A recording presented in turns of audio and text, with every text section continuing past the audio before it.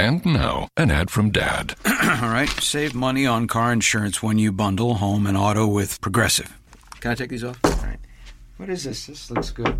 Wow, that's well made. Where did you get this? I'm talking to you with the hair. Yeah, where did you get this? It's good stuff. That's solid. That's not veneer, that's solid stuff. Progressive can't save you from becoming your parents, but we can save you money when you bundle home and auto. Progressive Casualty Insurance Company, affiliates, and other insurers. Discounts not available in all states or situations. It's a murder. It's the perfect murder. In a world abuzz with true crime, one reporter thinks he's found the case that will propel him to eternal notoriety. Stop the presses. The Onion has broken into fiction podcasting, and we're playing A Very Fatal Murder right here on Radio Drama Revival. Hey folks, welcome to Radio Drama Revival, the podcast that showcases the diversity and vitality of modern audio fiction. I'm your host, David Reinstrom.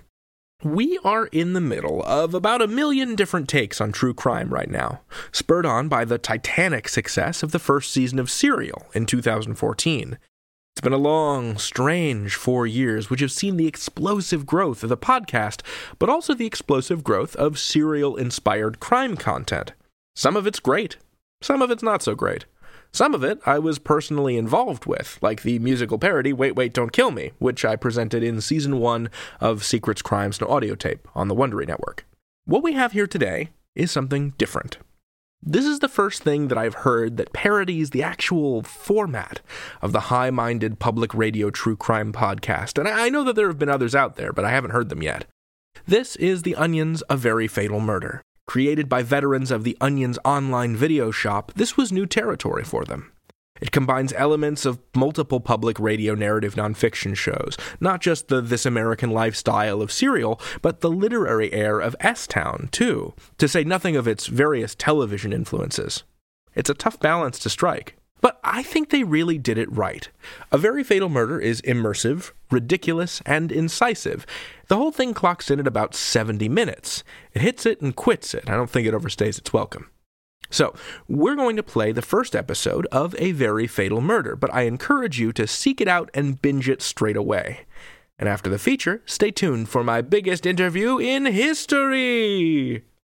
Strap in, kids. Here we go with Episode 1. A Perfect Murder. What makes a murder perfect? What elevates a murder from a regular ho-hum killing to a crime so gruesome and compelling that it deserves its own podcast? Does a murder like that even exist? Is it somewhere out there, waiting to be found the next time I open a letter from a convict, or the next time I rest myself out of bed at 2 a.m. to check the Google alert I set for the word decapitated? Or is it just a fantasy? A wild goose chase that will end in nothing but run-of-the-mill kidnappings, dull acts of sexual bondage, or the same old mass murder suicides that say nothing about the fabric of America in the 21st century. Is it all just a beautiful dream? I'm David Pascal, and I've been asking myself these questions for years. For the first time, I finally have some answers. Hey, Ethel. Hello, David. What would you like me to do today? A. Go online. B. Access my homicide locator function. C. Send email. D. Play music. B. Okay, David. Retrieving homicides. This is Ethel. That stands for Extremely Timely Homicide Locator, by the way. Ethel's a supercomputer. Onion Public Radio hired a team of engineers at MIT to build her in order to help us find the most interesting, violent, culturally relevant murder cases in America. We've programmed Ethel so that not only can she comb through thousands of murders in a matter of minutes, double homicide, murder-suicide, suffocation, satanic ritual, poisoning, but she can also update her own code based on what would make the most incisive, critically acclaimed OPR podcast. She's always learning. David, I have some murders that involve the resentment of the white working class. Would you like me to print to North Printer? Yes.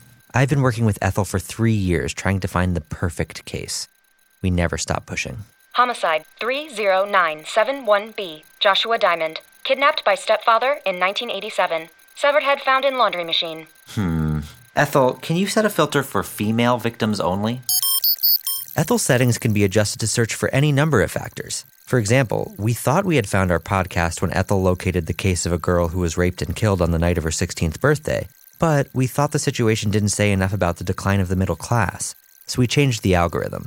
Update complete. Please restart computer. Then, about a year ago, we thought we had it. It was a case that involved a whole group of coal miners who were probably illiterate, but in a way that's charming and perfect, who went missing during a strike. The ideal case. We even started doing some preliminary interviews. Nobody ain't telling us nothing. Nope. They act like they just gone fishing or something, but we know. We know. They killed him. They ain't fishing. I miss my daddy. But then our sponsor, Hillamunk Cheese, pulled out because they were dealing with a labor dispute of their own. After years of work, we were back to square one. But we didn't give up. Instead, we got better. We kept tweaking Ethel, hoping that the perfect murder was out there somewhere. Retrieving homicides.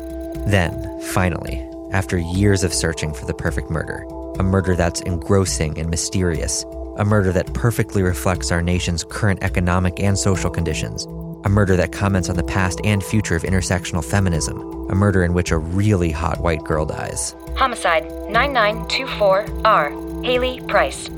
We found Haley Price. Haley Price was a typical 17-year-old with big dreams and clear skin when she was killed. She was a high achiever, a debate champion, a prom queen, a doting girlfriend. But Haley also excelled at being murdered. One chilly Thursday morning in May, Haley was found on the floor of the local bottle cap factory that her father worked at. What's more, she was dead. Haley's case fulfilled every one of the requirements we had plugged into Ethel. It was gruesome. It was unsolved. It commented on the ugly underbelly of the American dream, the decline of manufacturing, modern beauty standards, the gig economy, factory farming, deforestation, saturated fats, the fragility of love, the golden era of television, and CO2 emissions. And most importantly, no one had done a podcast about it yet. 100% match. Retrieving coroner's report. The coroner's report the Bluff Springs Police Department provided states that Haley Price was shot 3 times in the head. She had multiple stab wounds. She was strangled and smothered with a pillow. She was soaking wet and had clearly been drowned. She had dirt of the same composition found on Mars under her fingernails. She had been dead for 7 hours when her body was found, but her fingernails had been painted 15 minutes ago. She was wearing the class ring of a boy who wasn't her boyfriend Brian, even though he's a great guy and deserves way better. She had scratches on her arms and a bite mark on her leg. She was wearing a shirt that, according to her best friend Alex, was super ugly and not her style at all. Her hair had been cut into a Beatles mop top. So what happened to Haley Price? And how can I get in on it?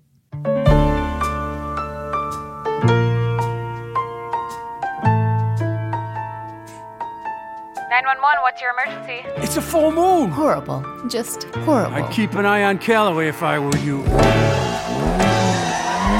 What do you mean Haley's dead? Oh my God, you didn't know? From The Onion and Onion Public Radio, I'm David Pascal, and this is A Very Fatal Murder.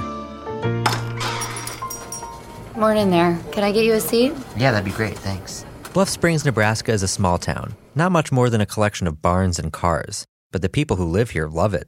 And if you're the kind of person who watches CBS and likes organized religion, it's easy to see why. Bluff Springs is safe. It's the kind of town where no one locks their door, and parents don't have to worry about letting their kids walk their hogs around the neighborhood at night. That's why it was so shocking to the people of Bluff Springs when this happened. 911, what's your emergency? I'm at the factory. It's Haley Price, and she's dead.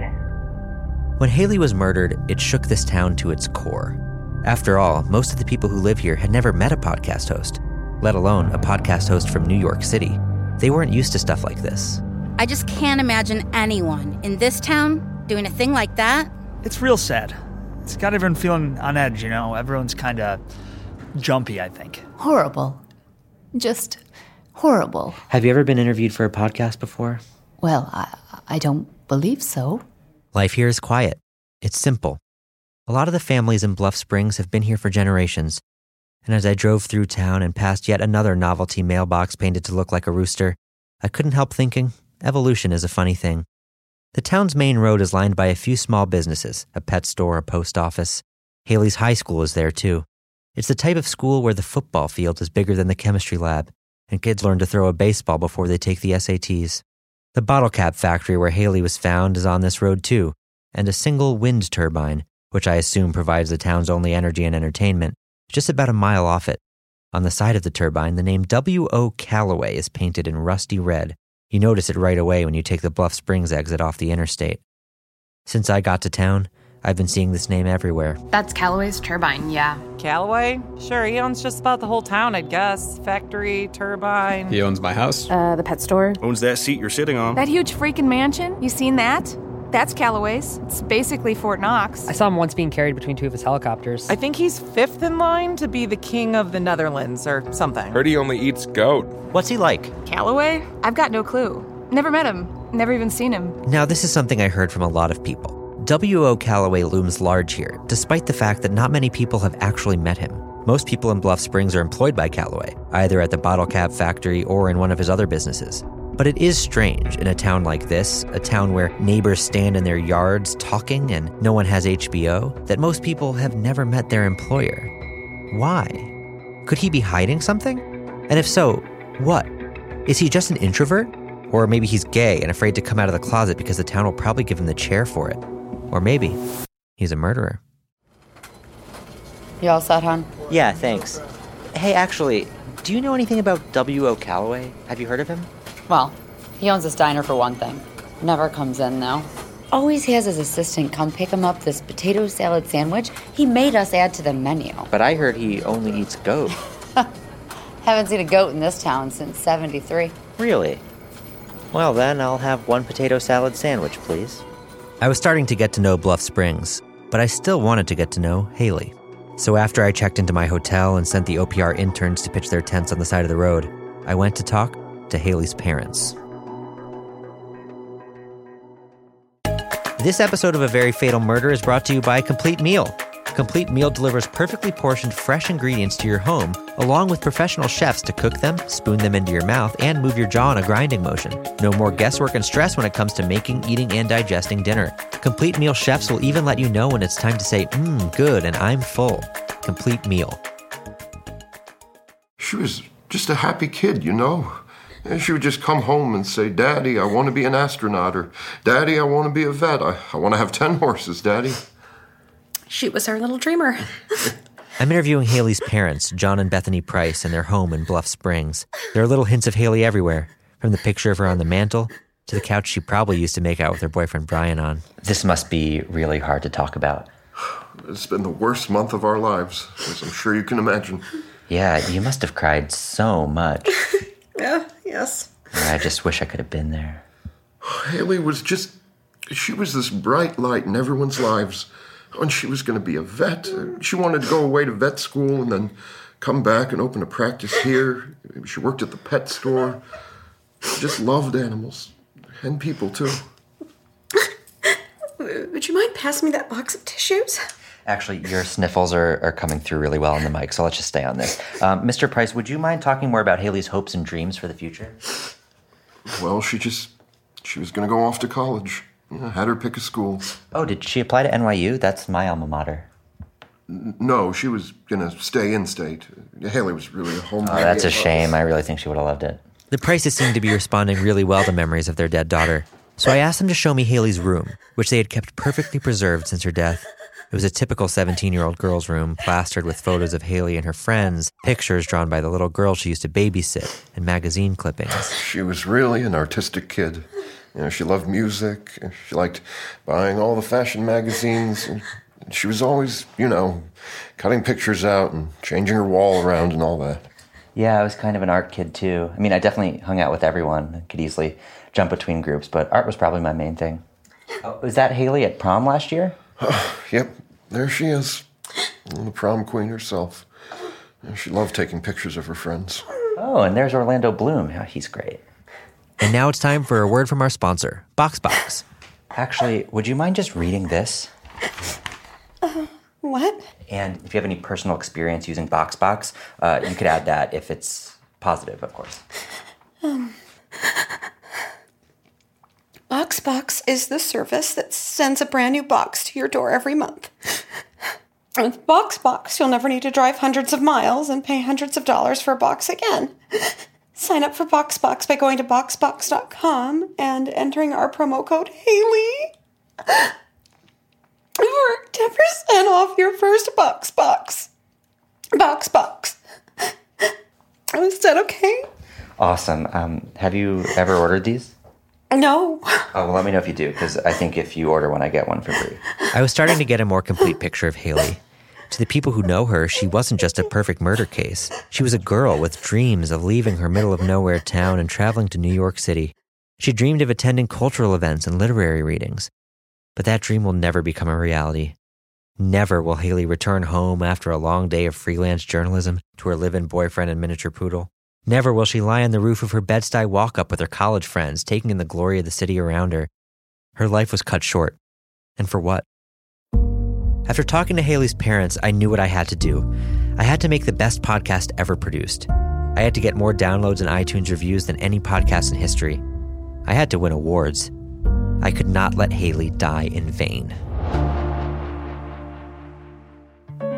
Coming up this season on A Very Fatal Murder. You are receiving a call from Bluff County Jail. I can't believe she actually died. It's so gross. That's very strange, David. Things do not add up. The full moon! Oh, fuck, run! You may now kiss the bride. I loved her so much, dude. But she never wanted to play paintball. Now I might never find out why. Visit our website to find pictures of Haley and sign up for OPR Plus to get access to pictures of Haley's corpse and hundreds of other corpses for just $5 a month. A Very Fatal Murder is brought to you by me, David Pascal, and Onion Public Radio. This podcast was made possible by the Make-A-Wish Foundation, Hillamonk Cheese, and listeners more generous than you.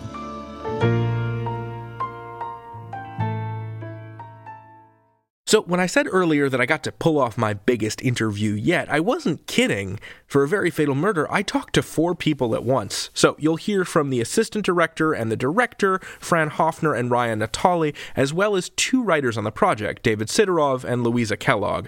Sidorov will sound familiar to you because he's also the voice of David Pascal from the show. If it helps to differentiate their voices, David and Louisa were sharing a microphone, so their environment will sound different from Fran or Ryan. But if you get everyone's voices confused, don't worry about it. They're not going to test you on it, and neither will I. So, let's take a listen.